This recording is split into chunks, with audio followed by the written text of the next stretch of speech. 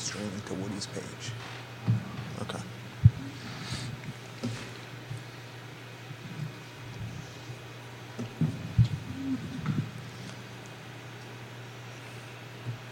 Good Wednesday morning, guys. My name is Jerry Miller, and welcome to Real Talk with Keith Smith. Thank you kindly for joining us. We are live on the I Love CVille Network on a show presented by Ross Mortgage and Scott Morris. Scott Morris and his team at Ross Mortgage making dreams come true, and Ross and Scott Morris's team continue to grow every day.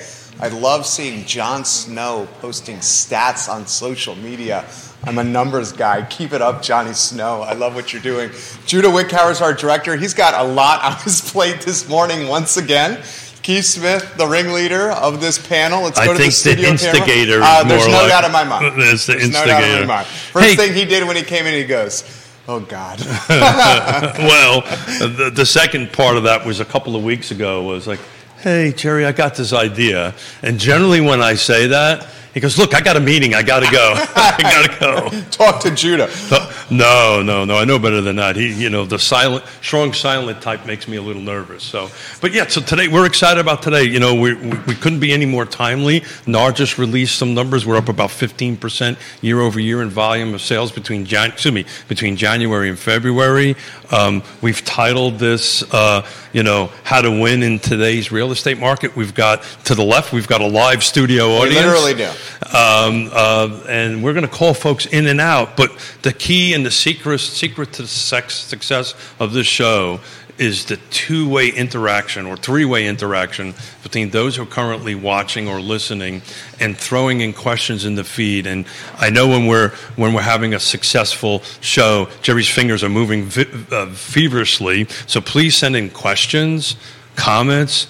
We love case studies, and we've got the folks in the room to go ahead and help us do it. And I'll tell you what, as I'm sitting here, I happen to get my first question come in. So, Jerry, you mind if I tackle this one? Oh, absolutely. I think we need to welcome Scott Morris. We got to ex Scott Morris. I'm getting nervous. My phone is blowing up. Good morning. No, I love this. This is something that we spend a lot of energy on in general and face-to-face and really helping clients try to get into the best position to buy and win, which is the biggest challenge right now. With the number of offers that we're seeing on individual listings every weekend is how do you put together an offer that works best for you? And by best for you, I mean that it gets accepted by the seller and puts you in a safe position. Does that mean that you go in and you agree to some kind of appraisal situation where you're willing to pay over by X amount and you get it agreed upon in the initial part of the contract? And I'm sure we'll talk more about that later. We're going to definitely talk about that. And then there's other things as far as if you're an agent, what are you doing to make sure that your listings are getting the most exposure so that you're getting all of these people to your houses to begin with? If you're out there and you have anything, send them to us. We're going to help you market them. We're doing a great job with smorrisismylender.com and making sure that all of our partners are getting as much exposure as humanly possible, whether that's being pushed here on the show or through our website or through all of our social media pages. We're here to help. We want to help see everybody win. Well said. Sizzle reel number one, Keith Smith. Yeah, so one of the guests that were not able to make it today was a home inspector because he's out doing a home inspection. Got a last-minute thing. He said, look, I got to do a home inspection. But one of the things we're going to talk about is because you're starting to see, at least in our market, creeping up for informational purposes only or pass or fail home inspection. So we're going to have a little bit of a tip that he sent me notes on that we'll talk about a little bit later in the show on how best we can win from a home inspection perspective on that end of it. But, if we don't mind jumping right in, so our first question for the day that came in on, hold on a second, it was actually a text. It's, I'm a first-time home buyer and confused about what the first step should be. Right, so we get this question quite a bit. So I'm going to ask Michael Plecker to come join us. And as he's doing that, so Scott, from your perspective, how would you want to answer that question? I had a great conversation this morning sitting outside the studio with this specific question. We've looked before, but we've never purchased. We're in a great position to do so now, but we don't know what our budget is. We think we could afford possibly up to $1 million. We don't know. And let's get started with an application. Let's have talk about, look, I can pre-approve you up to here. What are you comfortable being? What does that number equate to with a full PITI, that's payment, interest, taxes, and insurance? What does that total number look like, so that you can say, okay, this is where I'd like to be, but I think this is where we need to be in order to win, so that you walk in knowing what that monthly payment's going to look like, and you've got a plan going forwards. So as a follow-up, before we get Michael's take on this, interest rates are kind of up there, right?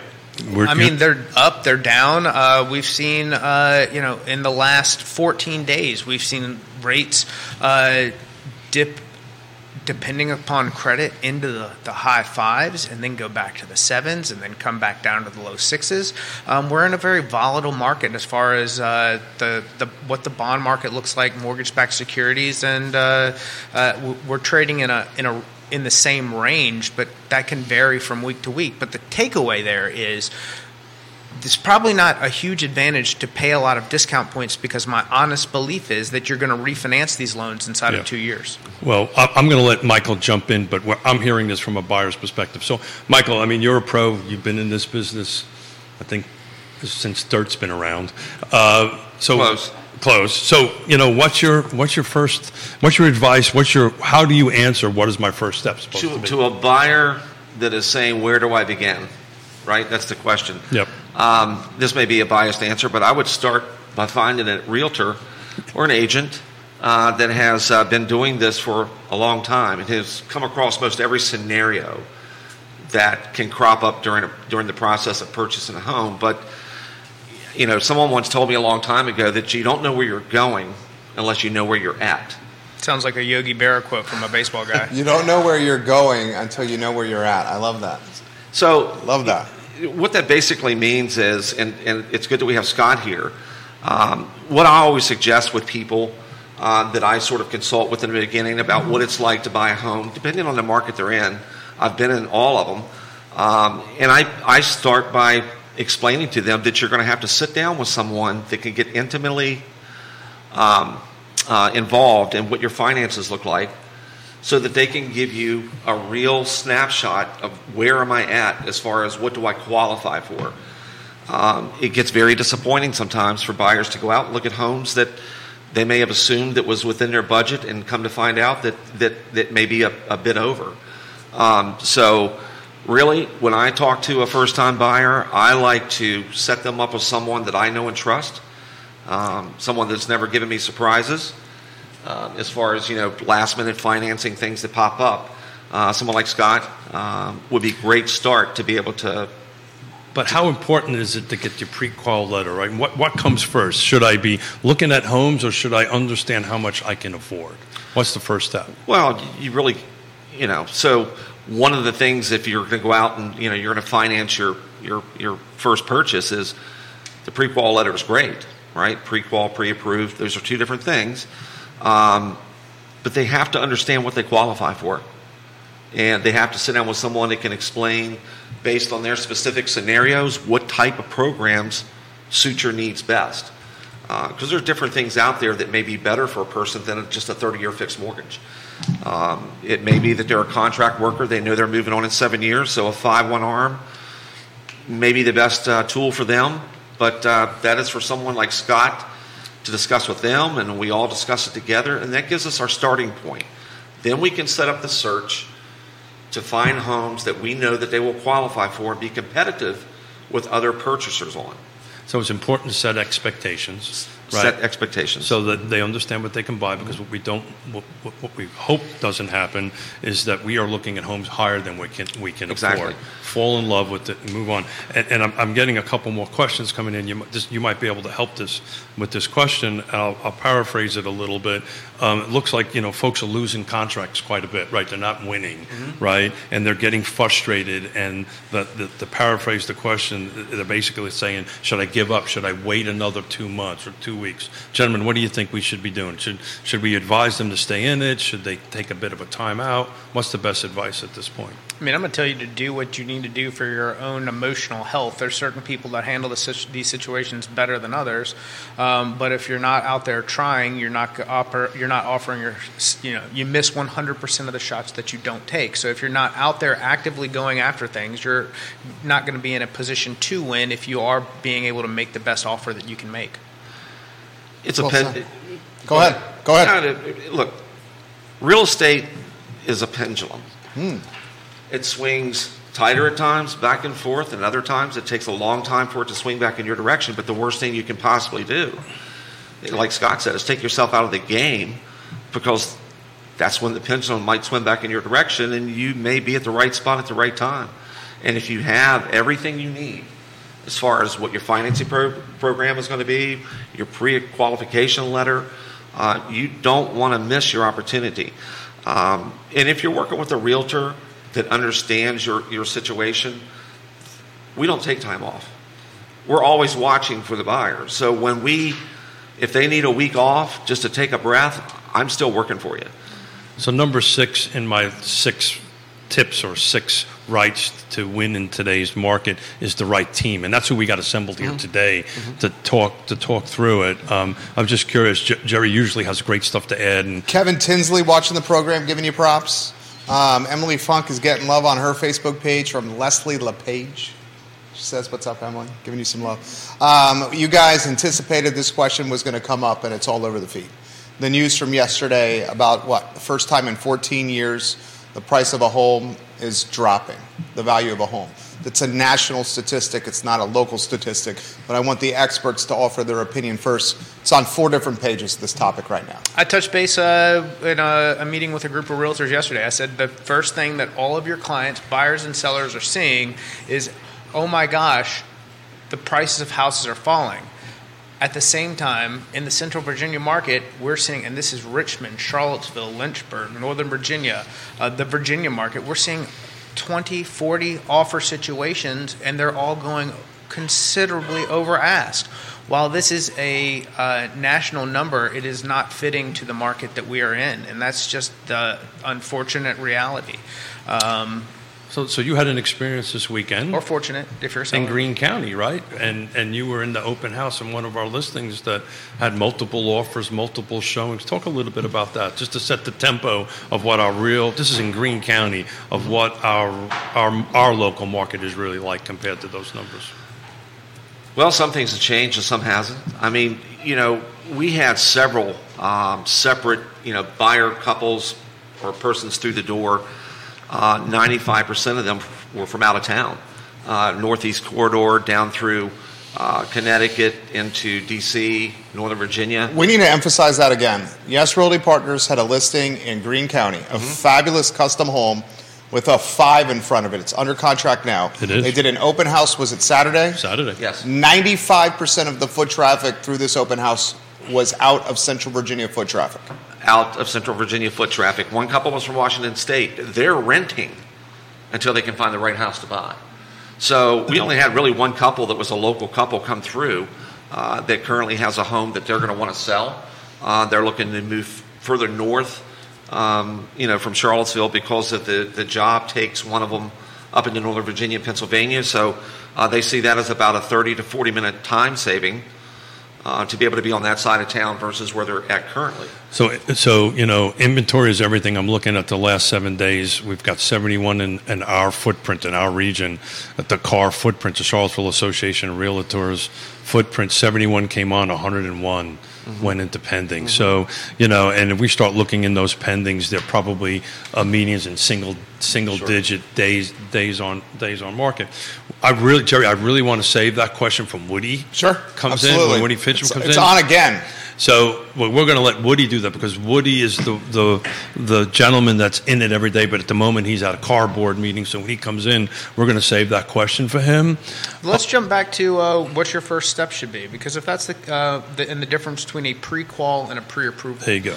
So if you're trying to come up with what your budget is, and you've been online and you have a letter and no one, or let's say you talk to meaning a mortgage advisor, a loan originator somewhere, and they send you a letter and haven't asked you for any documents, that should be a huge red flag. If they haven't seen what your actual pay stubs are, if they're working just off of what you're telling them, there's a very good chance that you're going to get in trouble down the road because they haven't actually done the work to know where you need to be. If you're not having a real budget conversation, you're not doing anything, a real pre-approval is going to be based off of you sending someone your W-2s, your pay stubs, your bank statements, so they understand how much cash you're going to have to close and that you're going to have the ability to actually close on this transaction. They're not going to expose you to the risk of losing your earnest money deposit. One of your 3 upfront costs in going through this process is you're going to give an earnest money deposit. That is your money that you're telling the seller, I'm serious about this contract with. You're going to pay for a home inspection up front. You're going to pay for an appraisal up front. Those are your 3 upfront costs. And if somebody's not helping you do this work, they're exposing you to loss along the way. That was damn good right there. Do you need another sizzle reel? Because that was a good one. You're on point this morning. Plecker, jump in here. Anywhere you want to go on this conversation? He's absolutely correct. So the pre-approval is a much more magnified look into a person's finances, because the worst thing, again, is if you're going out with the wrong expectations of what you're looking at, then your wheels are going to spin and spin and spin without ever getting any traction. The only way to really get traction is to go through the process of what Scott just explained. We got questions for Scott here. Meredith Young giving the show some props. She's a KW agent right there. Thank you. Meredith, you'll see more of Scott Morris around the office of her at Keller Williams Alliance. This question for Scott specifically, how long does a pre-approval last? Great question. And then the follow-up question, is there a timestamp for it's not a pre-approval, she's calling it. What's the other kind? It's not as Pre-qual? Yeah, Pre-qual. Is there a timestamp for the pre-qual? Jennifer Mann, good question. The pre-qual is not really real. It's real in the sense that it's a maybe. In all honesty, it's this might work, but it's not official in any capacity. The same thing stands for what a lot of lenders will send out as far as a loan estimate, because the rate's not locked. They may not even be disclosing to you what the actual discount points they could be charging you are there. But to the pre-approval and a timeline, I like to tell my clients, as long as you don't do anything like buying a new vehicle or losing a job and there's no major changes, that pre-approval is going to be as good as for as long as we need it to be. The true answer is we need you to close within 120 days of that initial credit pull. At the 90-day mark, I'm going to reach out to you and say, hey, your credit's going to expire before we could close on a property. We're going to go ahead and update everything. Is that okay with you? And throughout that process, we may be reaching out and asking for up-to-date documents, pay stubs, bank statements, just so that we know that we're not looking for anything that you're doing wrong. What we're really looking for is if you get under contract, we're not chasing you down after the fact. You're going to have enough going on as far as getting through home inspections and coming up with the movers and all of the planning that you're going to go through. We want to help you be prepared for. So that's why Nicely done, Scotty Mo. That is the right. He is. That is the reason why the right team matters, right? And this way you get the right answers to your questions. So when you go out there, you should be doing a pre-approval, not a pre-qualification, because from a seller's perspective, it shows that you are more real, for lack of a better term. You want to jump in on that real quick? Yeah, can I just hit one quick point here? Because after you get working with someone like Scott to find out exactly what your picture is, what you qualify for, I guess the topic of today's show was winning in today's market. There you go. So today's market, because you qualify for, let's say you qualify for $500,000.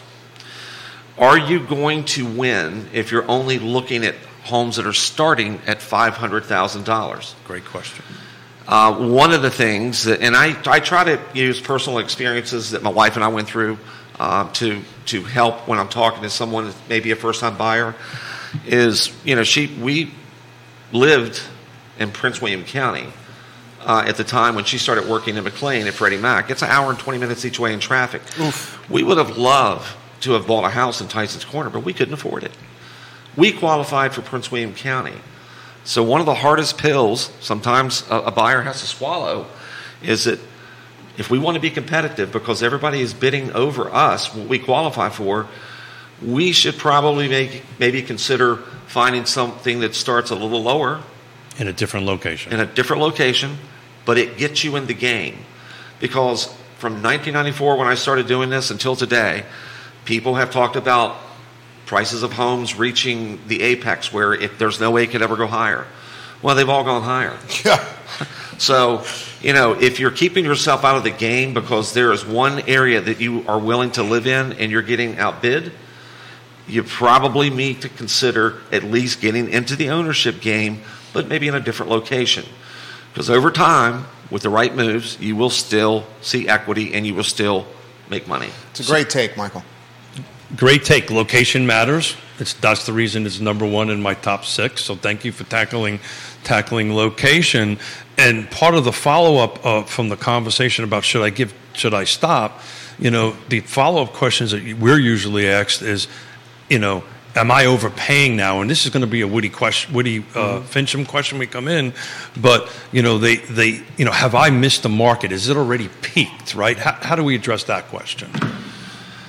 Well, it sort of goes back to what I just said. My wife and I bought in Charlottesville at the top of the market, and no one really knows where the peak is at over a long period of time. At what interest rate did you buy? Do you remember?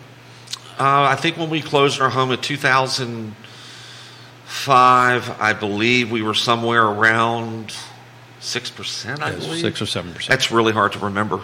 Yeah. She's the one that pays the mortgage, so. I help. That's very similar to the Smith household, and you hear Mrs. Smith chuckling in the green. I heard that. Green, yeah. So that's a shout out to Tabitha. But you don't know where the peak is, and within a short period of time, maybe you can sort of, find out where it's at. But over a long period of time, peaks get higher. So before we ask somebody else to sit in your seat, today, the show being about what does it take to win in today's market. Any pearls of wisdom that you want to share before we ask somebody else to sit in your seat? And you're getting props. Think about that answer. You're getting props from Katie Pearl, another Keller Williams agent watching the program. KTP, we love you. She says, great advice from Michael. It definitely helps if a client has a little wiggle room to escalate up. To be competitive, you need to search a bit below your top price. Mm-hmm. Plecker's on point, she says. I appreciate that. So what was the question again, Keith? The final advice that you would offer to win in today's market. So with maybe the exception of Scott, we've got 3 people with ADD on the show. So yes, I mean, parting words. You're sitting down for the first time with somebody. What is it going to take to win from your perspective in today's market?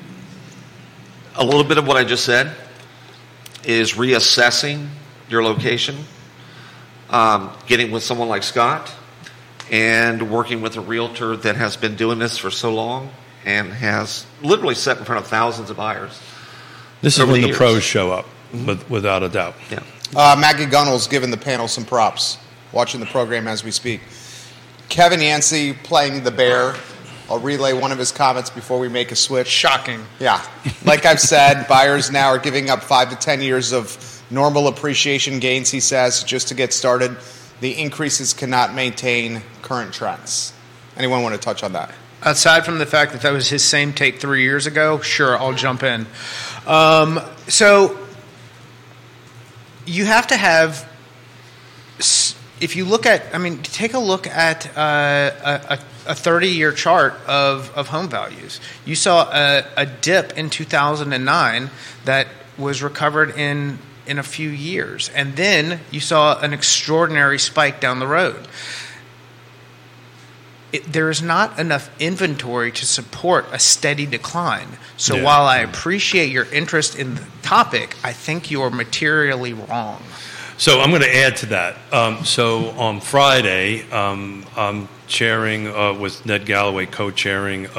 We're doing a housing summit, the Regional Housing Partnership. And I actually was working this morning on slides on valuations in the city of Charlottesville and all the jurisdictions between 2019 and 2020. So the last time we did one of these in-person seminars was 2019, and I'm looking at 2022 numbers. City of Charlottesville, just to put it in that perspective, that's a 4-year spread.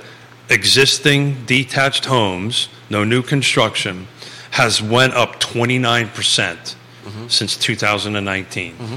That's a $106,000 upcharge. By the way, the attached went up 22%, and that's just a snapshot of the city, just the city of Charlottesville. Well, I think this is a much slower appreciation climb. Not slower per se. I mean, it's a heck of a rate of appreciation, but I think it's under more control than it was from 2005 to 2008. With all the speculation lending, no doc loans, and that was sort of a false market value. But even since then, just to sort of address Kevin, we're still going up. So, Michael, agents asking questions here. So, Michael, I'm gonna ask Emily to kind of slide in the seat because I've got a question that came across my phone from a seller's perspective in today's market. Judah, when you go to the studio camera, I got a question that we can pepper to everyone. If you want to think about this question too, Meredith Young for Scott and Keith. Curious of everyone's thoughts. What other contract tactics other than price, if any, would you use in today's market to help your clients win? Appraisal, home inspection, rent back, any tactics at all she's looking to learn. You know what? I was going to take that a different direction with this question, but Emily, that's a great question. You want to try to tackle that? Everybody say hello to Emily Funk. Hello, Emily Funk. Hello, Emily. We love Emily. I mean, at this point, buyer's agents are needing to kind of pull out all the stops while still serving our clients. Like, personally, I would never recommend not doing a home inspection. There's too much buyer's remorse in the market right now for all the people who waived those during the frenzy. Yeah. Well said. People paid a lot of money for homes and then in some cases found out that there were serious material defects that they're having to pay more money to fix. So while that is attractive to stay competitive, it may not be in a client's best long-term interest. But it really depends on each individual situation. Can we talk about some tactics that we can use to make that back to their advantage? So if you're a first-time buyer, I do not recommend you waiving a home inspection. However, if you do need to do one for informational purposes only, and we try to protect you through some other means, as far as if you have to get out what those possibly could be, we'll do that as a group of professionals on your side. Now, if you can take a home inspector with you to do your walkthrough, or do one for informational purposes only after the fact, if you've had somebody go through the home with you to see the things that you can't see, to help you create a plan to say, okay, hey, look, this is the house, but we know we're very likely going to face these types of expenses going forward based on the condition of some things that are going on with the home. That's a good plan versus you waiving it altogether. So let's talk about that in specific, because I kind of alluded to that. You know, Alex Rayfield, one of our key sponsors and home inspectors here.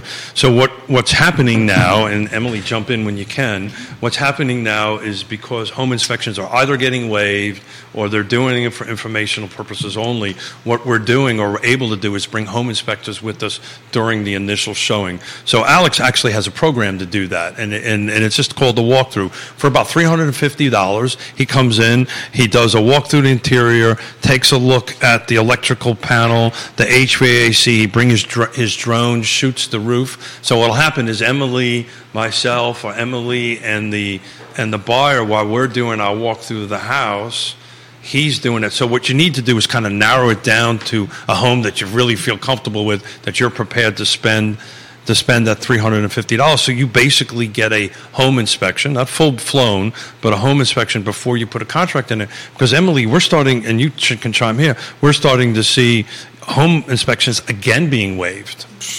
We are. And I understand why. I just don't know that that's the best practice for a client's long-term interests. I respect that. I respect that answer so much, Emily. She's looking after the best of the folks she's working with. If you're doing one just for informational purposes only, one of the great things that is provided by the home inspector is, especially if you are new to owning a home and what the everything looks like, they're going to, even with that, they're still going to create you a book so you know where your water shutoff is. So if 3 years from now you've got a water heater leak, you know where to run to turn this off, or you at least know, hey, I put this book somewhere, I need to go find that so I can figure this out while I'm on the phone with whomever I need to, freaking out. Like, you've got something to refer back to help you travel through the future. So, Emily, questions coming in. Yeah, if you don't mind me jumping in on this question that came in. So, I'm a seller. Why is it important to have the home in great condition? That's one of our six tips or rights to go ahead and do that, because it ties into this conversation we're having, right? Because, you know, what we're seeing anyway is if the home isn't in the right condition, folks are not even putting offers in it, and these are side-by-side houses. Yeah. So why is that so important?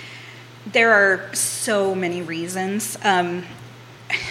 So making sure that your house is in tip-top shape, there's not obvious deferred maintenance, it matters. We just saw this week how there was a client who had an inspection done and noticed some deferred maintenance, and that brought up the question, what else is there that even the inspector can't see? And it made the client nervous. So if you take care of deferred maintenance, just even that much helps to calm some buyers' what-if questions. But more than that, if you have your house in good condition, it helps buyer clients make an emotional connection to your home, and once that happens, you're more likely to get through tough negotiations between contract and closing. If there's no emotional connection to the space, it's easier for people to walk away. And as a seller, that's a tough thing to go through, having your house off the market, feeling like you're ready to move forward, and then finding out you got to start all over again. So taking care of some of that stuff before you even list, it does matter. Because one of the other things we're seeing is that houses in certain price ranges are flying off the market, others not so much. Where does that softening start? And there's great questions coming here. You're crushing it. Keep going with what you have to say here. That's a good question, Scott. I'm not sure where the exact cutoff is price-wise, but you know, there are houses I've seen in the $600-700 range where some things are going to need to be done to update the house. They've got great bones. Somebody's going to make a beautiful house out of it eventually, but one of the problems is that only 6% of the population can envision what is not right in front of them. So if they're looking at a home where every room is a different pattern of wallpaper and thinking, I don't even know what to do with this, you're cutting out a huge portion of the population right at the beginning. Well said. Emily Funk. Sharon Sipe Widows. This is a great question. Would you be comfortable with foregoing a home inspection when purchasing a condominium? She's basically asking, would you forego with a condo because it's a different animal, because you're not responsible for the exterior of what you're buying? Yeah. Who wants to touch that? Yeah, I'll touch that. And, you know, condos are kind of like, you know, we have very few condos in our area, but it's really the perfect vehicle for entry into the home ownership world, or the ladder of home ownership. I would still do what I described. I would bring the home inspector along, because you have things internal, right? The HVAC system is internal, right? Plumbing is internal. All this stuff is internal. To the question's point, the roofing and the yard and the outside, so forth and so on, is part of the HOA. That's great. That takes that off of it. And maybe the pre-walkthrough is a little cheaper than $350 for that. But if you have an opportunity to bring a home inspector along with you and on a unit, on a home that you really want to make a hard play for, it is absolutely the best little secret tool. If anybody walks away from something from this show or from this tip, that is right now the greatest tool available to you, other than getting a pre-approval letter from Scott. Love it. How about this from Katie Pearl for Scott specifically? Are you still seeing appraisal gap coverage? So, specifically, good question, Katie. We had an offer over the weekend where the house was listed at $449, and the client came in at $515, and has the capability of paying the gap, but at the same time, like, where do you That's a big space. So there's a lot of different tools to put in place to protect them, to say, hey, we'll pay any gap over 480. But if it comes in at 465, we need to go back to the table on this. So I'm sorry. But also, then let's say you're a client who doesn't have the funds to pay a major gap, and then you go put in place, say, hey, we're willing to pay $5,000 over whatever the appraised value is, and the sellers agree to that, this conversation's put to bed. We're not going back to this after the fact. We're not hashing it out. Everybody can be a little bit unhappy, but at the same time, it's done. Once at that point, we know what we've agreed upon in the beginning, and we're not having to negotiate further and worry about whether or not this comes apart at that point. So part of the reason why I wanted to do this show on how to win was that reality that's been happening in the last several weeks. There are buyers that we are losing deals, not of $5,000 over. We're losing it 5-10% over, and we're losing them to buyers that are bringing letter of credits or bringing proof of funds for the overage on it. So they're like $50,000. We're going to guarantee up to $50,000 over the appraisal gap. And oh, by the way, here's my proof of funds. So from my perspective, that's just like bringing cash to the table. The closing on the end of it. So you're starting to see some of that. Well, that goes back to what Mr. Plecker had at his open house. If you have people who are selling homes from out of the area who are bringing large stacks of cash that then cover those gaps, that makes it a tougher environment for everybody else who's trying to get in the game to begin with. But again, if you can make a good offer that is backed by some mechanism that's going to protect you up to a certain level to where you're not fully exposed, but at the same time being very competitive, that puts you in the best place to win. This is a question for Scott. Scott, you got questions coming in fast and furious here. We were told we lost a house to someone who used an all-cash offer, and then we heard from our agent that when they went to close, they actually financed the property. How does that actually work? I'm not going to get into the ethics of that, but I mean, how does it sound like that works? I mean, it's certainly something that they may have showed they had the capability of doing, and then said, we're going to use our cash for something else. Is that in the gray area? So I'm wondering if we should. Plecker wants to talk about that over here. Or Mrs. Smith, do you want to jump in and tackle this on set? Is that gray area? It's So, Mrs. Emily, if you wouldn't mind, let Mrs. Smith, because this is a great contract question. Yeah, Yonna Smith in the hot seat over here. Yonna Smith. We love having Yonna Smith in the studio. Oh, by the way, by the way, I promised her I wouldn't do this to her. No, she knew otherwise. Here, it's great to see you too.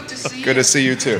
Yonna Smith in the house. So how can they do that? Wait, we got to introduce her. Oh, of course. Okay, so we're co-founder, Yes Realty Partners, supervising broker. Yes, Realty Partners, the consistent personality in person we look forward to seeing every day, the metronome of character and consistency, Yonna Smith, and Keith's better 7/8, 7/8, and Gigi mom to my and Gigi mom today. I can't wait to have Yvonne come with the baby. So, you want to hit that question? Do I have to? So basically, yes, this is, I'll paraphrase here. Yes. She's a mom of 3. Right. She's basically saying we lost a house because the folks said they were going to buy it in all cash, and then they ended up financing it when it was all said and done. How does that work? It does work. Yeah. It does work as long as you disclose it either in the contract itself or throughout the process. And I guess then it comes back into the communication that you have with the other side, with the other agent, to kind of really find out. So tell me a little bit more about how is your client going to pay for this? Where is he in the process as far as providing proof of funds for cash? And kind of get a little bit of a backstory from behind it. We have had it happen to us too. So what could be written to add to that? What could be written in the contract, which we probably don't know if we don't have the contract here? Yeah, I doubt this person has the contract because they lost the house. Absolutely, yeah. So what could be written into the contract that it's cash, but the seller has the right to the purchaser reserves the purchaser. I apologize. The purchaser reserves the right to finance it as long as it doesn't impact the cash deal. And what changes the closing. So this is common. This happens. This is not unusual. It's not unusual. Yeah. So for all intents and purposes, it may sound like it's not a cash deal, but it is, because the way the contract is written, if the financing falls apart, they still need to close in cash. So what they probably did was, and that may have happened when interest rates were 3%. Don't know. So that the buyer said, you know what, I'll tell you what, I'm just going to take a 3% loan. I'm going to keep my cash. But for whatever reason, it was closing via cash. It stipulates it in a contract. You have the right. You have the right to change financing options as long as you A, communicate that, and B, it doesn't change the rest of the terms, including the closing date, by the way. I love it. Scott, anything you want to add to this? So we did see some of this, and in fact, there were companies that modeled themselves around being giving those who were looking to finance but could not pay cash the ability to do so. One of those companies was a company named Ribbon, to where the buyer would pay a 1% fee to the company in order, and that's a non-refundable. You're paying 1% for this company to say, hey, if they don't close on this, we will pay cash for them at the end. And of course, the company's objective was for no one to ever pay cash and for them to continue to take in 1% fees as they go along the process. Sure, it's a money-making proposition. If Jerry, you don't mind if I jump in on a question? Sure. I've got a question that I'd like to ask Yonna. It came in. How or what tips or what rights do I need to do to win selling and buying? In other words, what the question I guess is saying, I'm trying to sell my house and buy. How can I win in that world? What's the tips for that? Well, I think that also comes back down to that you really, really fully understand what not only the financial picture of that particular client is, but also really what the ultimate goal is. And my immediate sort of recommendation would be not just to talk to me about it, but also talk to Scott about that and see what options from a financing perspective can you put in place in order to really make this the most winning opportunity that you really can, and set up the expectations. So depending on what type of price range you're going in, you may be able to go ahead and take out enough equity from the sale of your home that you're able to go ahead and transfer this into the purchase of your new home. However, I think there's a whole team effort that goes behind it, including not just us, the professionals, but also the real estate professionals, but also really having somebody as experienced as Scott to go ahead and really advise you on the best options that are there for you. And time, it takes time. So they clarified the question. I'm afraid to sell because I don't know what to buy. How do we help with that? In-betweens, we've seen some of our clients, they have realized that they have enough equity in their home, so therefore they go ahead and just say, okay, yeah, I'm jumping into this, I'm going to sell my home, I'm going to do a short-term rental and take that time to go ahead and really find what I'm looking for. At the same time, keep that little toe in the game to really kind of see what the market has to bear and what I really want. So Tabitha Plecker watching the program. And also to that question, I feel like that anxiety of why I don't want to sell because I don't know what else is out there is partially driven by this volatile rate environment. I think if we can get into a lower, more stable rate environment, those people aren't having to go from I'd like to do this, but what's the market going to be like 2 weeks from now? Much less, 3 months from now. It's a piece of the inventory puzzle. If once we come to a more stable environment, I think we get more people listing because they know what the other end of the transaction looks like. I agree. I think at this particular moment, it is really important for the sellers to feel encouraged enough to put their home on the market, because that's going to be a key element. But how are we doing that as agents? What tool? Well, help me understand this. Here's perfect for this. How do you offer counsel to someone like us who's got a 2.75% fixed 30-year mortgage? And one of the reasons we would think about not listing is losing that 2.75%. You really want to find out what is their motivation to move, right? Why would anybody move? So typically, let's say you're blessed with several more children, right? Yeah. So why would anybody move? You might have to move. Most people move because of reasons, right? We're going to bring our buyer client on here in a minute, who's moving because they're moving from Seattle to Richmond, and they have to move because in the very near future. In the extremely near future. In the very near future. And I'm excited about bringing this buyer on. Full disclosure, I think she's related to Yonna and I. I think she is. But I want to hear from her. And she's studying for a real estate exam. From her, she's literally taking a real estate exam. And Tabitha wants to clarify Plecker, the fabulous 7/8 of the Shenandoah Valley's finest backstop, Michael Plecker. She says it was 5.5%, Michael. the interest rate. And she says we also refinanced to 3% with the home. So Well, she wanted to clarify that. But thank you, Tab, because Yeah. that's what happens. We bought our first home; it was 18%. We refied it several times, I think, before we ultimately sold it, getting down to a lower level. But what I'm trying to get to, Yonna, is what can we do to help? Look, we can put in a listing that any contracts are contingent on the seller finding another home. We could do that. It's transparent. Everybody knows about it, right? We have another tip that, hey, let's do some seller possession, right? Let's try to sell the house and let us stay in the house a little. So what other tips that you might have? Well, these are sort of the key elements that you go ahead, not only have the sellers set up for success, but also have the expectations set up for the purchasers. And there is purchasers out there who are probably in a situation where they don't want to break a lease and therefore would be willing to go ahead and wait that time period out and try to go ahead and really get to the point where they can take possession of the home. I always go by the level of motivation that seller has. How can I best assist that particular person, make him super comfortable with the fact that, okay, you're going to give up your 3% rate. However, look at the end goal that you are trying to achieve. If it is a matter of going to be closer to grandchildren in Florida, it may hurt a little bit to do that, but ultimately you're going to get there. And eventually you can refinance that particular home purchase that you have there too.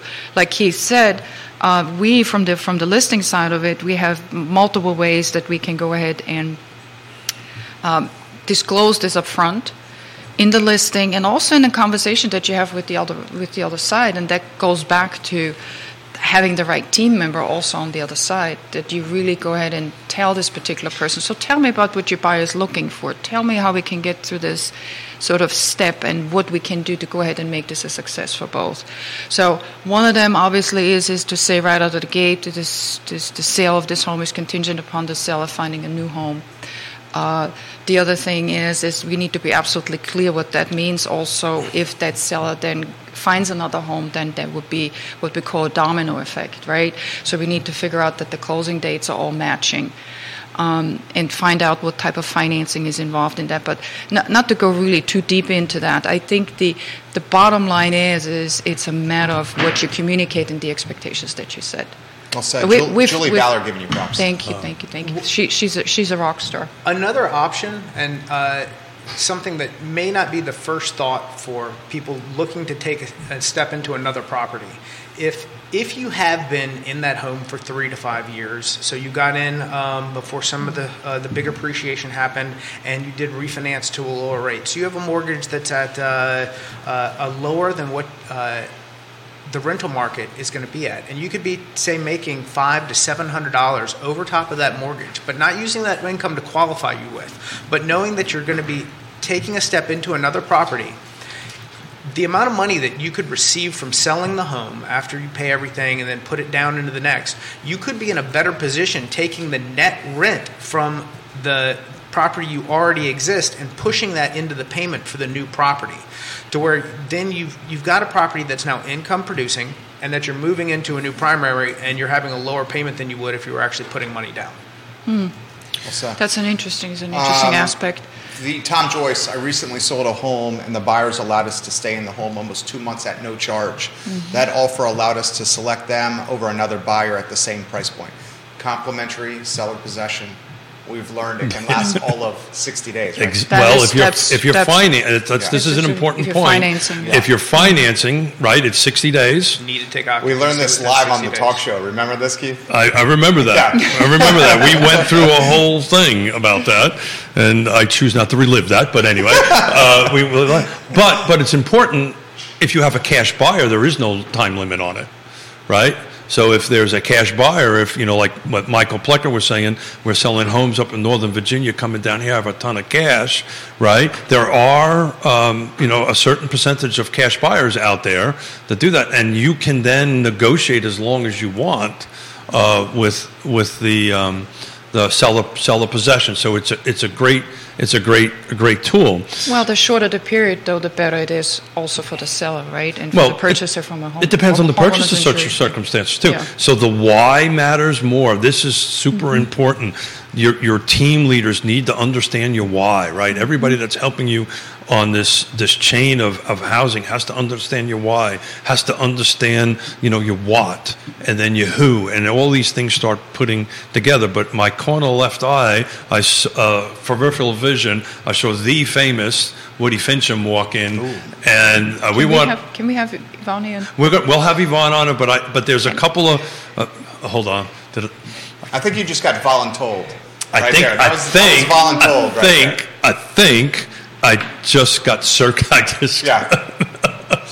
Mrs. Smith won. Yes. So, that's what just happened. Mrs. Smith, would you like her to come and join us, or would you like Yvonne to join that seat? I would like Yvonne to join that seat, Okay. definitely. Okay. Yvonne Smith. Thank you Weidel. for the executive director's decision. It's just Thank you. Wiedle. Look at this. I'm batting 1,000. I can't. I've got voluntold. You got voluntold. I got voluntold. I like it. You've had that before, right, Scott? I think we've all experienced that. yeah. That's called marriage. Yeah, That's called marriage. Well, not only that, but she's my boss too. It's called marriage.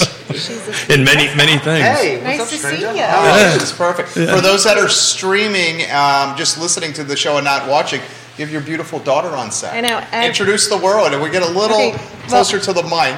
So this is Ravenna. Oh, she's beautiful. This is Ravenna Elizabeth Yasmin Wiedle. She's a lot of thought went into that name. And she is an angel. She is an angel. She's We perfect. feel very lucky to be her parents. She's beautiful. Sure. Yeah, thank you. Thank you. So, how do we? You're in the middle of. You're gonna have to get a little closer to the mic, ma'am. Is this close enough? That's perfect. Okay. I'll put on my teacher voice, yes. My husband and I, Houston, are looking for a new home. We're actually mortgaging through Scott. I'm not sure if that's the correct term. Mortgaging is a term. That'll work. I That's a haven't verb. gotten there in my class yet. So, and my dad is my realtor. My mom has kindly asked to stay my mom, not the realtor, so she has no input But in it. ultimately, she's my boss. So I know. Somehow or another, she's a You're There are making sometimes- smart decisions. You are a smart lady. There are some times where dad has words, and I'm like, I know that's mom. Like, I can hear mom through you. Well, you're also a teacher, so you're helping me out Yes. with my words. But it has been shocking. I thought being around my family for 30 years in real estate would mean that I know everything that there is to know. I've heard it. It's the conversation a lot at dinner, and I'm still just shocked at truly what it is to buy a home today. I'm a teacher. Houston's a resident, so we're not coming in with like huge, hard-hitting funds. So But you got earning potential. Yes, but I Not you. Not me. No, not the teacher. But I expected it to be difficult. I didn't expect it for us to be well, I know we are competitive, but seemingly uncompetitive for the homes that I want. Do I have nice taste like my father? Yes. You have champagne taste. Yes. Keith has champagne Oh, taste. yeah. Mom has champagne taste. She has champagne taste? Yes. Okay. Yes, she loves In it. men. Yeah. Okay. But This man. Yeah. In one man. Uh-huh. In This one one. man. Yeah. Or maybe there's something that we're going to find out live on the show today. should we tell them your slogan, Mom? Oh, please. I would love to hear the slogan. No, okay, we won't No, tell you Mom can't hear your the slogan? slogan. Wow. Come on. It's a you gotta family tell us slogan. now. If she says no, I listen. I Okay, listen. Okay. She's You raised them yes. right. Yeah, but I'm the executive producer here. Nope. Oh, well. And maybe Mom can tell it if she wants to. But the topic of the show is how you can be competitive and how you can win in today's market. And I was not told or paid to say this, but I think having someone with Dad's level of experience is true. And I wasn't even plugged to say that, by the way. I asked, what should I say? And he said nothing. I told you, be yourself, like I've always done my whole life. But it's been very cool to see how knowledgeable he is in every aspect of the home buying process, as well as like the home building process, which is nice because one of the tips is to bring a home inspector to your showing, which is just, in reality, very difficult because home inspectors have a 3-week waiting period, and a lot of times the deals are over in 3 weeks. But Dad is a home inspector, not by legal, but he knows enough to know, like, hey, Class A contractor. Yeah, he knows enough to know, like, hey, that foundation doesn't seem settled, or that roof is 20 years old, or at least to give you an idea, like, okay, maybe this is more than we are expecting to take on at the moment. For those agents and clients and everyone who is watching, if your father or the client's father is not someone who has the background that Keith has, this can be a painful experience for some of us when Dad goes through and picks things apart. Well, Just to be fair, we from did another perspective. Amen, brother. In general, it's for all those involved. So do I need to every add, agent right now? do I add any other seventh tip but here? wait, it is equally as frustrating for a daughter who is appreciative of how nitpicky he is, because I spent 7 hours on FaceTime with my father during home showings recently, which I enjoyed. But well, I the time was out, like, I happened to like the camera, so just saying, it was easy. It was like, oh dear, I don't like this house, Dad. We don't have to tear it apart. Like, come on. But this is while you were in Seattle? Yeah, we were FaceTiming last week. Yeah. Just think about that, man. 7 hours? Just think about that. Yeah. But just think He about had a where lunch break. I got to give him lunch, but yeah. Wow. Yeah. Just because I got hangry. So just think about that, right? 5-10 years ago, we couldn't have done that, right? It's How been cool it's been really nice. So let's talk about location. That's my number one tip. So talk about why location is so important, because we're going through this right now. So talk about how that conversation looks and from your perspective, because I've never really actually asked you this question. Well, so let's do it live. Much like in Charlottesville, there are areas that certain people just want to live in for certain reasons, and West End or West Ham is very. This is in Richmond. Is the coveted. Is the place everyone wants to live in Richmond? As that's where I live. Do I? Yes.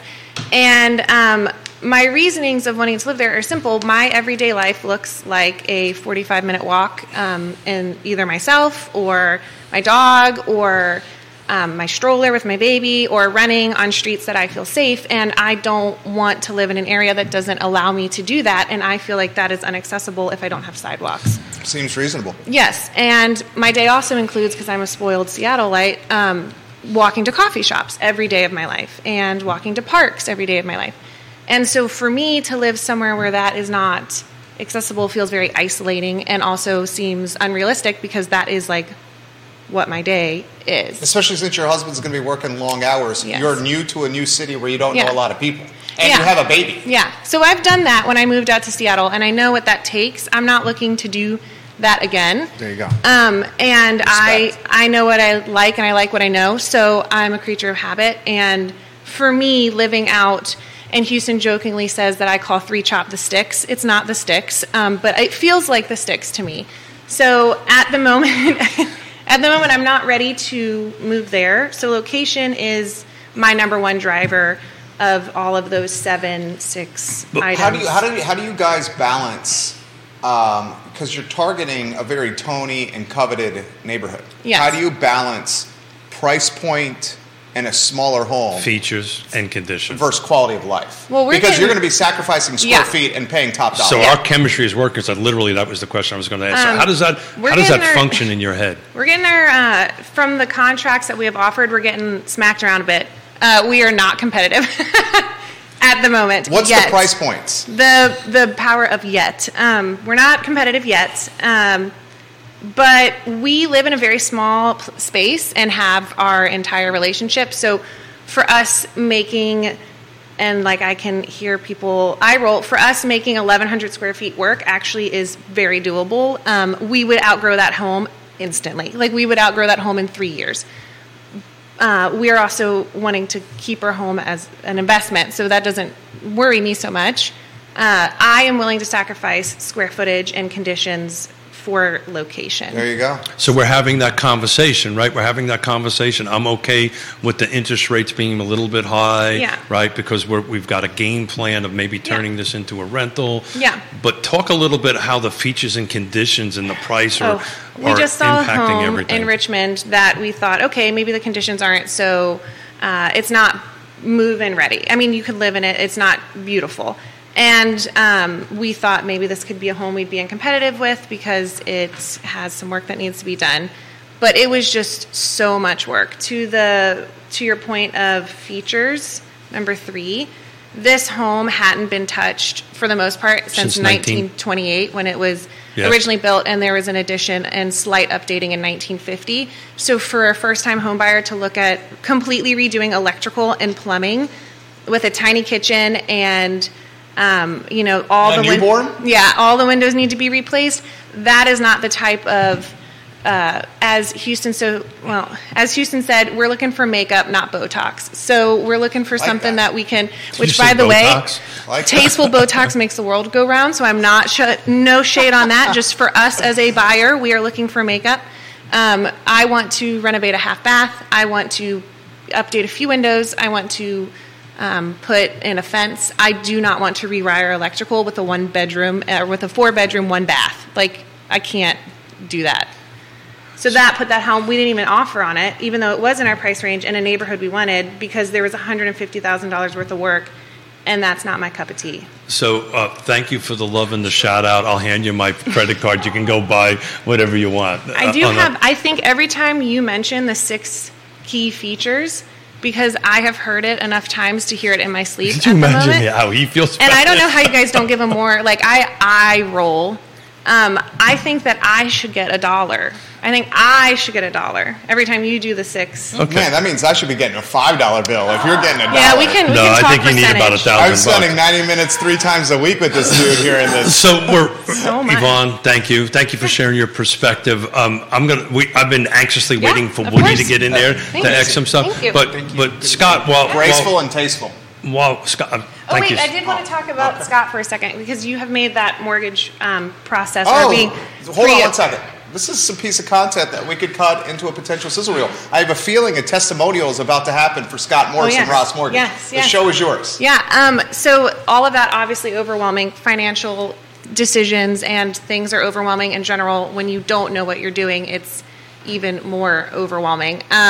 And Scott made that very easy. I think Dad put us in contact, and then you would just call Houston. Not even like a, hey, we can talk on this day, let's schedule an appointment.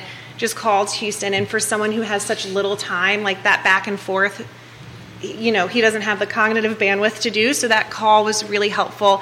And listen to everything we want. We didn't want to shoot super high with what we were approved for. He gave us something that we felt comfortable.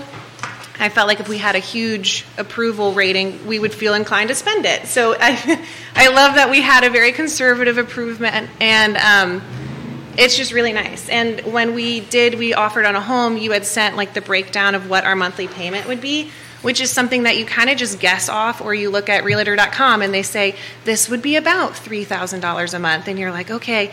But to see each price going into why your monthly payment is made up, yeah, it's just really nice, and it's explicit, and it's right there. And then we have been able to kind of think about that and use that as a reference point for other homes. Like, hey, okay, so this should be about that price a month. And so, I haven't seen Talk to you in 15 years, and I feel like you have been giving me a very lovely, for the number person I am and the analytical person I am, it's just been very helpful. Well, thank you. I really appreciate that. One testimonial. Ross Morris. Ross Mortgage, Scott Morris. One quick question. That's a forever testimonial for his website and his socials. Forever. That right there. Plus the grandkid. You have a beautiful daughter in the testimonial as well here. I know. I was hoping. So what's more important to you, interest rate or how much per month? Mom said you date your interest rate, you marry your mortgage. Oh, God.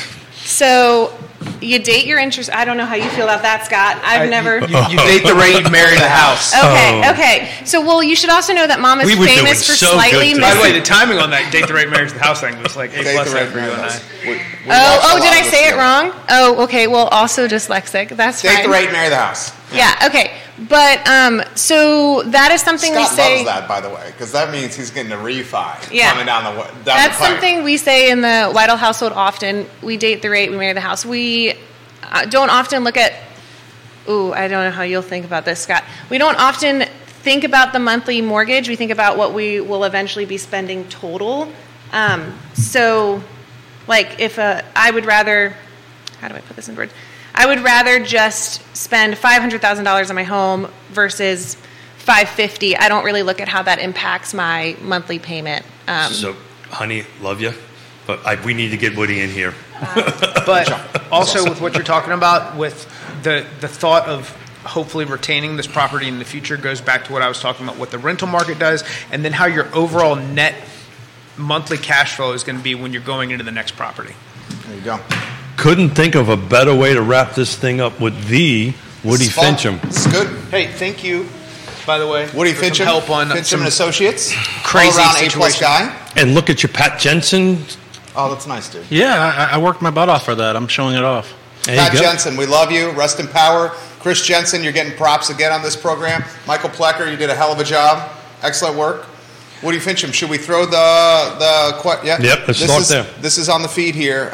They saw the national news. Again, this is national. Yeah. It's not applied to Central Virginia. For the first time in, how many months was it, Scott? 131. First time in 131, according to the National Association of Realtors, values have dropped.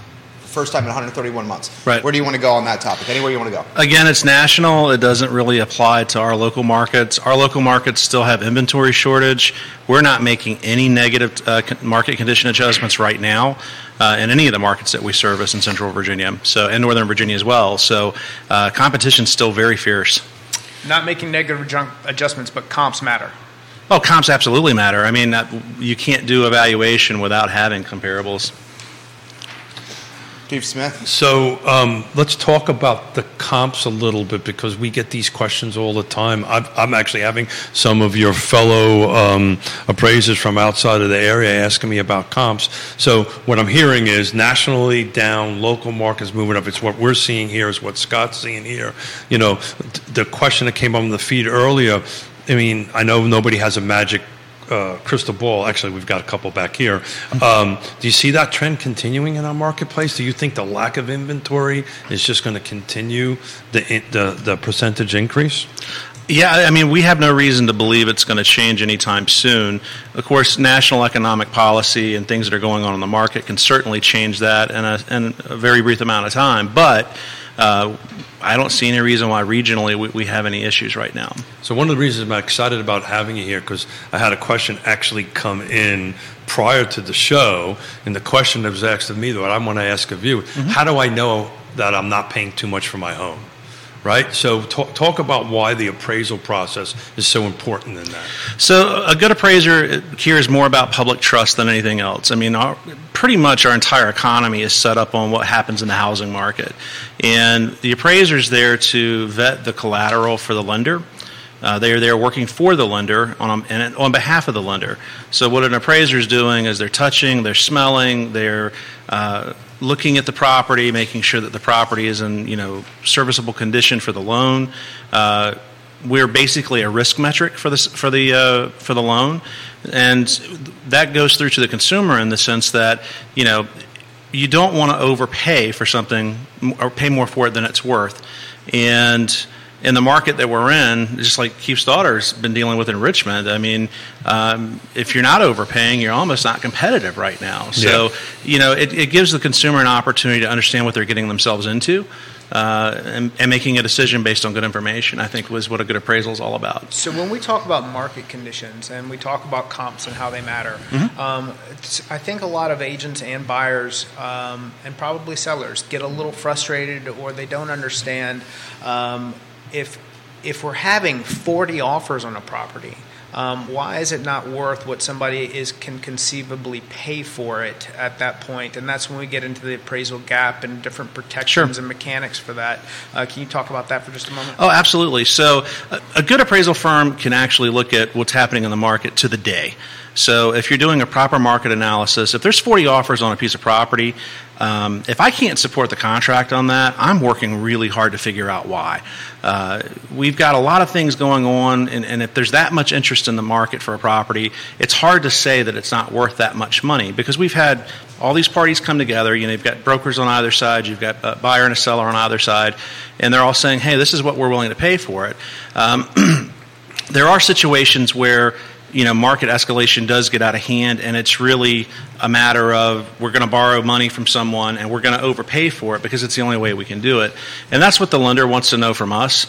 But it's very rare that we're seeing a situation, at least in our firm, where we're not able to support a contract. There are situations where people are just getting emotional and they're paying way too much for it. But generally speaking, those are going to be most of your clients that have the wherewithal to pay the difference too. So that's that appraisal gap we've been talking about earlier today, that we are now, at least on our transactions, starting to see appraisal gaps show up with proof of funds right with the offer. Right. Which is something I've never seen before. I don't know if you've seen that before. Yeah, I've seen it in contracts. But in years past was... No, just since the last couple of years, we've really seen that. So talk about that a little bit, right? So I'm Yvonne, we're trying to help them sell the home. Talk a little bit from your perspective how appraisal gaps work from your side of it. Well, I mean, it really comes down, like Scott had mentioned earlier, it really comes down to comparable data that's available, right? So I think the magic for what an appraiser can and can't do is understanding how the market's actually moving. So and I know this show on Monday we were talking about, or y'all were talking about rather, that the first 3 months of the market we're already 6 to 9% appreciation is what we're showing from the data. Is that matching your data? It's not adverse to what we're pulling. Got it. But what I would say about that is that the difference between, again, a good appraiser and a bad appraiser, I think, is going to be whether or not the appraiser actually understands what's going on in the market and that escalation. And a lot of appraisers are very conservative. That's an unfortunate thing. I mean, there's a lot of liability on the line for an appraiser, but the appraiser in the end should be looking at what's going on in the market and using actual vetted market data to figure out what's going on, and that's keeping a metric of what's happening in the market on a daily basis. So one of the questions that we're getting from sellers, how as a real estate agent can I do a CMA, because when the market's moving that fast. We had an example on Monday, right? Villas at Southern Ridge, I did a CMA for Jerry, a month ago, something like that? Yeah. A couple weeks ago? The market moved 4% in 10 days. In 10 days. So as a seller... So 226 suggests now 235 those condos are being listed. Literally 10 days. And his CMA, when he gave me that data, was exactly on point. Yeah. But in that 10-day period, the market moved. So the question I wanted to ask you from your firm, right, is that if I am representing a seller, right, and we're struggling, we're trying to come up with comps, do you offer a service where we can bring you in to help us determine? Absolutely. So talk about how that works, because that's a really good seller hack that folks should know about. So most people that deal with appraisers, they think about the only thing that we do is just work in the mortgage situation where we're working for banks and lenders, and that's not the case at all. We can do all kinds of things. We can do partial market analysis where we're actually going in, and that same subdivision you guys are talking about, you could have called me and said, hey, can you give me an idea of how the market is moving right now based on appreciation or depreciation as the case may warrant. And so we can run data like that. It's just a matter of us doing trending and trying to understand what's going on. It's also looking at the pendings. I mean, when I'm doing a market analysis like that, I've got to call the agents and say, hey, Mr. and Mrs. Agent, you got a pending here. The list price is $10,000 higher than anything that's ever sold in the subdivision. What's going on with the contract? They're not supposed to tell me, but oftentimes they can give me an indication that it is over list, or it's at list, or it's below list. That's a strong data point to have. So how much does that cost if I ask you to come in and do that? If we're just doing like a desktop situation where we're working in the office and not doing anything in the field, I mean, $100, $150, something like that. So you bill hourly? Yeah, pretty much. So my client / daughter was just asking us, because we were losing transactions, 50, 60, 70, some cases over $100,000 over list price. The question... Really? Oh, yeah. Yeah. We lost one for $150,000 over. So the question was asked, how did the agent get it so wrong? Right? So... Well, did the agent get it wrong, or was it a strategy to solicit... More interest. Yeah, more interest. Or did the market really move? So it's one of those three. So part of the tips that we all do here is before we put an offer in, the agent, which would be me, I start calling the other side and asking questions, and I immediately always ask that. So how did you set your price? And at least I'm going to take it that they all are talking truthful to me. They said, look, this is what it looked like in 60, 90 days ago. They're not looking at what it looked like a week ago. Or so they don't...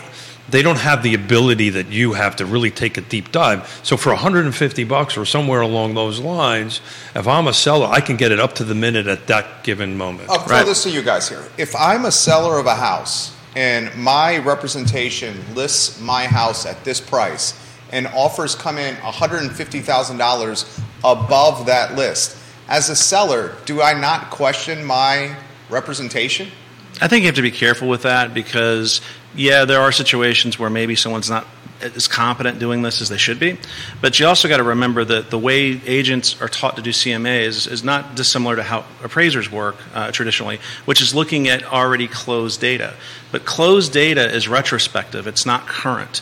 So it gives you a starting point, but what you really have to look at is what's the since the last sale in the subdivision, what's really happened? If you haven't had a sale in 90 days and we're looking at 4, 5, 6% increase over a month's period, you've got to wonder, well, should we be adjusting that number towards something else? And if you're a seller, would you rather have them miss it over and have no interest, or have them miss it under and drive activity to the property? And that would be the response I would expect from my representation. That answer right there would probably cool my jets. Sure. Because the alternative would be, but at the end of the day, is Jerry, way worse, no interest. But at the end of the day, you put in an extra $150,000. Right, and that's how the guy has, or the gal has to respond to me being, what the hell's going on here?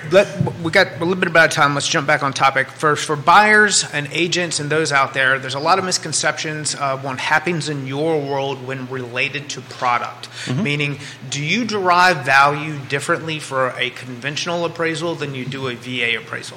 Absolutely not. It's the same process. We're using the same definition of market value. We're looking at data the same way. There are appraisers in both of those specialty niches that you could say may be more conservative than others, but I mean, for the most part, they shouldn't be doing it any differently. And we were talking about that $235,000 at the villas. It went under contract. Yeah. 235. Yeah. So that 226 is now 235. So 10 days. So back 4% difference. So back under contract. Back in the same exact unit. Back to same exact unit. The one next door. Absolutely. So back to the question that we were asking, right?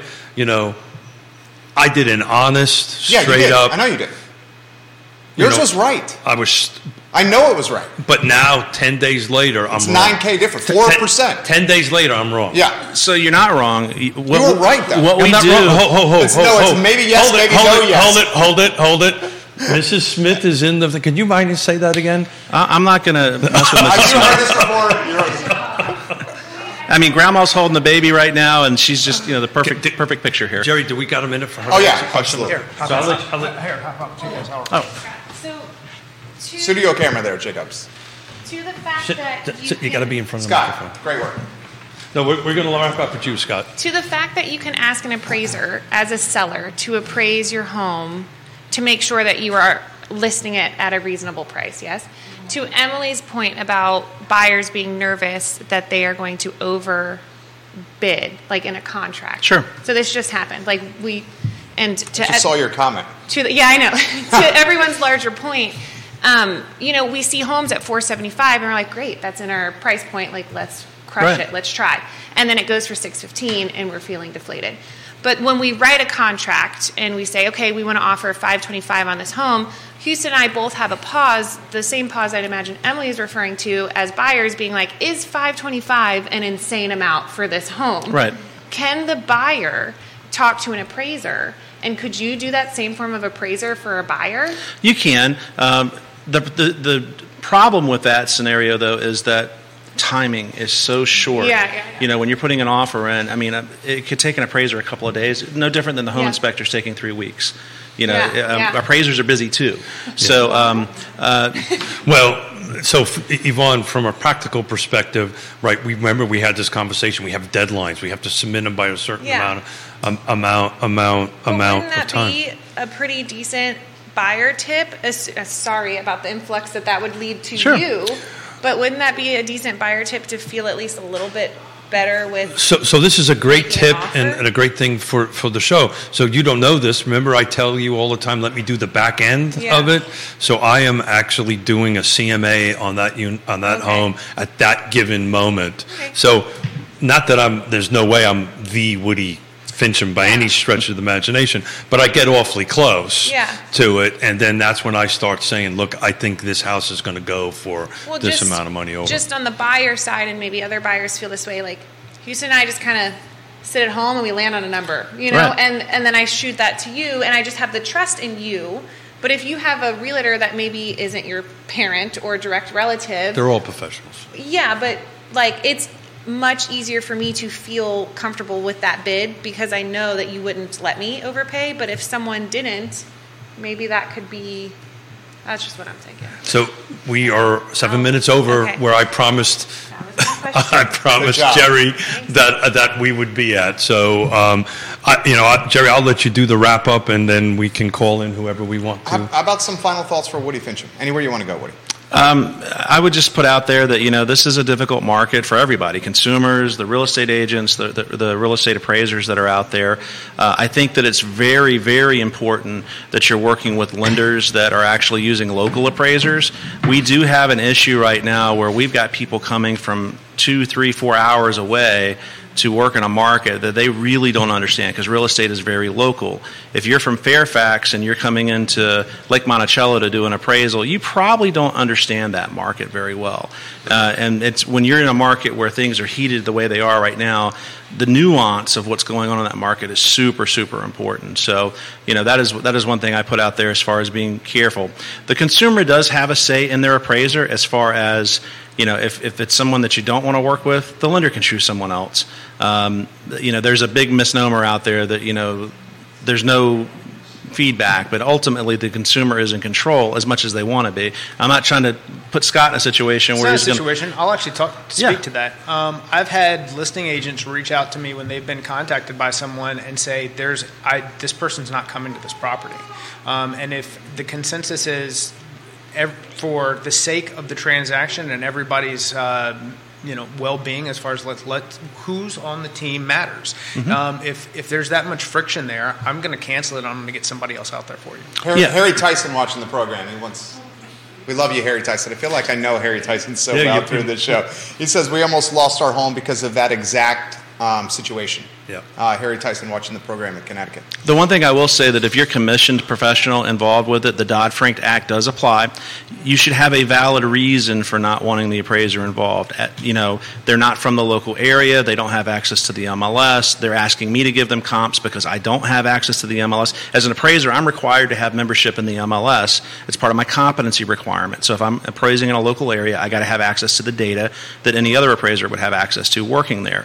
But if you're commissioned and you are just trying to control, like an appraiser came in low on a deal previously and you're just saying, hey, I don't want to work with this appraiser ever again, that could be a problem legally, so just be mindful of it. If it's a legit appraisal, then it's legit. Yeah. But to Harry Tyson... But we're using from professional standards where someone couldn't do anything on time and delayed previous. Sure. Well, to Harry Tyson's comment, and I know we got to wrap up before Jerry really gets mad at me here, but to his situation, this was several years ago, the appraiser was an hour and a half away, and it turned out to be a $100,000 delta between the one that was an hour and a half away and the local thing, and it made the difference in the deal.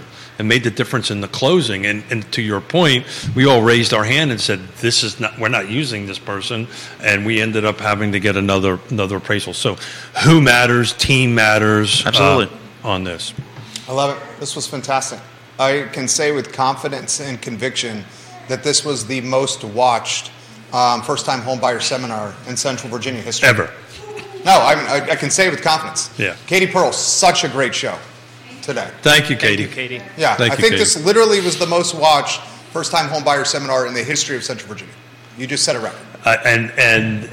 We use innovation for the knowledge as opposed to hosting it in person when a couple. Well, that's people when we show came up up with this idea, and hats off to Jerry and Judah, because I said, look, we want to do this, and I shut up and followed their lead, and then this is where we end up with. So this was exciting. So thank you to everybody. Thank you everybody in the room. Thank you to my granddaughter, our granddaughter, who's the cutest thing ever, sitting over there, which, by the way, is wearing a local Ragged Mountain Running Shop, a little. What, a onesie? Oh, a shirt. Yeah, hold on a second. Look at me. Oh, she's adorable. You're awake. Look at me. She's adorable. How old? 2 months. Oh, goodness, she's precious. Look. Then we have Our youngest just turned 4 months. So incredible time. Your daughter is absolutely gorgeous. She is adorable. Look at you. Holding your head up. You're adorable. You have such strong great girl. neck control. Look Look at at her that. neck control. Look at how strong you're getting. say hello.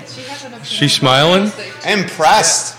I love Don't it. you love being a grandfather? That's the greatest thing That's ever. freaking awesome. Because you get to give them back. No, this is what this is all about. Ah, you got to smile, Scott. Say hi to Scott. Hey. Well, thank you everybody Absolutely. for watching. So everybody watching, takeaways from today: get pre-approved, not a pre-qualification. Work with your trusted team. If you're not going to be able to make a competitive offer with the home inspector, take a home inspector too when you walk through the home. Come up with a plan as far as earnest money. Be competitive. Trust the process. Do all the things. Work with getting a local appraiser involved in the process. And if you have to have an appraisal gap, see if you can put some mechanics in place to protect you through the process. And at first and foremost, call me. Ravenna totally paid attention to that. I didn't, but Ravenna did. Well done. So remember, Real Talk with Keith Smith, guys. Find it online at realtalkwithkeithsmith.com. The show presented by Ross Mortgage. Scott Moore should be your first phone call. Yes Realty Partners should be your second phone call. Judah Wickower, the man of the hour. I can't say that enough. The man of the hour. Thank you. The I Love Thank you, CVille Judah. show is up in 42 minutes. Sorry about that. So long, everybody. Take care. Well done. That was awesome. That was legitimately awesome. I can't believe it went as flawlessly as it did.